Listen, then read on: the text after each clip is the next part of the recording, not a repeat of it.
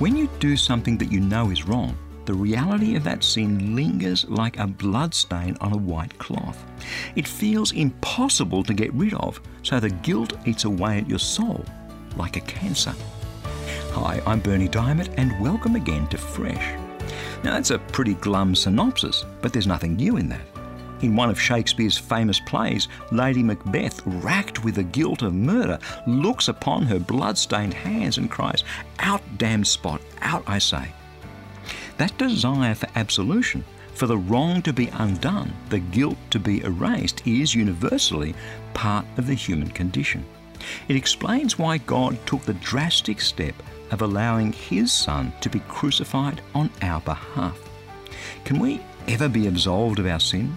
Can we ever be truly free of the guilt that eats into our very bones?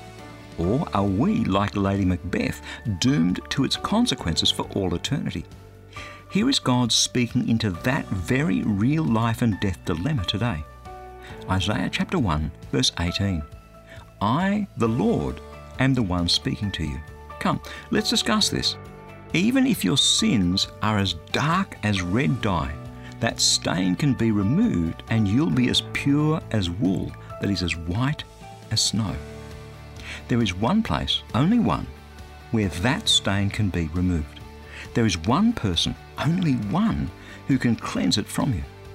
Jesus, the Son of God, who died to pay for your sins. And when we believe in Him, our sins are forgiven completely.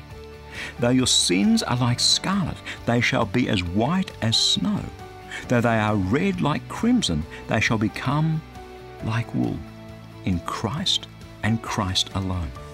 That's God's word fresh for you today. And the power of God's forgiveness, the power to remove your sin and its consequences, is available to you today. That's why I'd love to send you a free copy of our latest special edition book. It's called Eliminating Stubborn Sin Once and for All. To request yours, stop by at christianityworks.com and you'll see that free offer right there towards the top of the homepage. Again, that's christianityworks.com.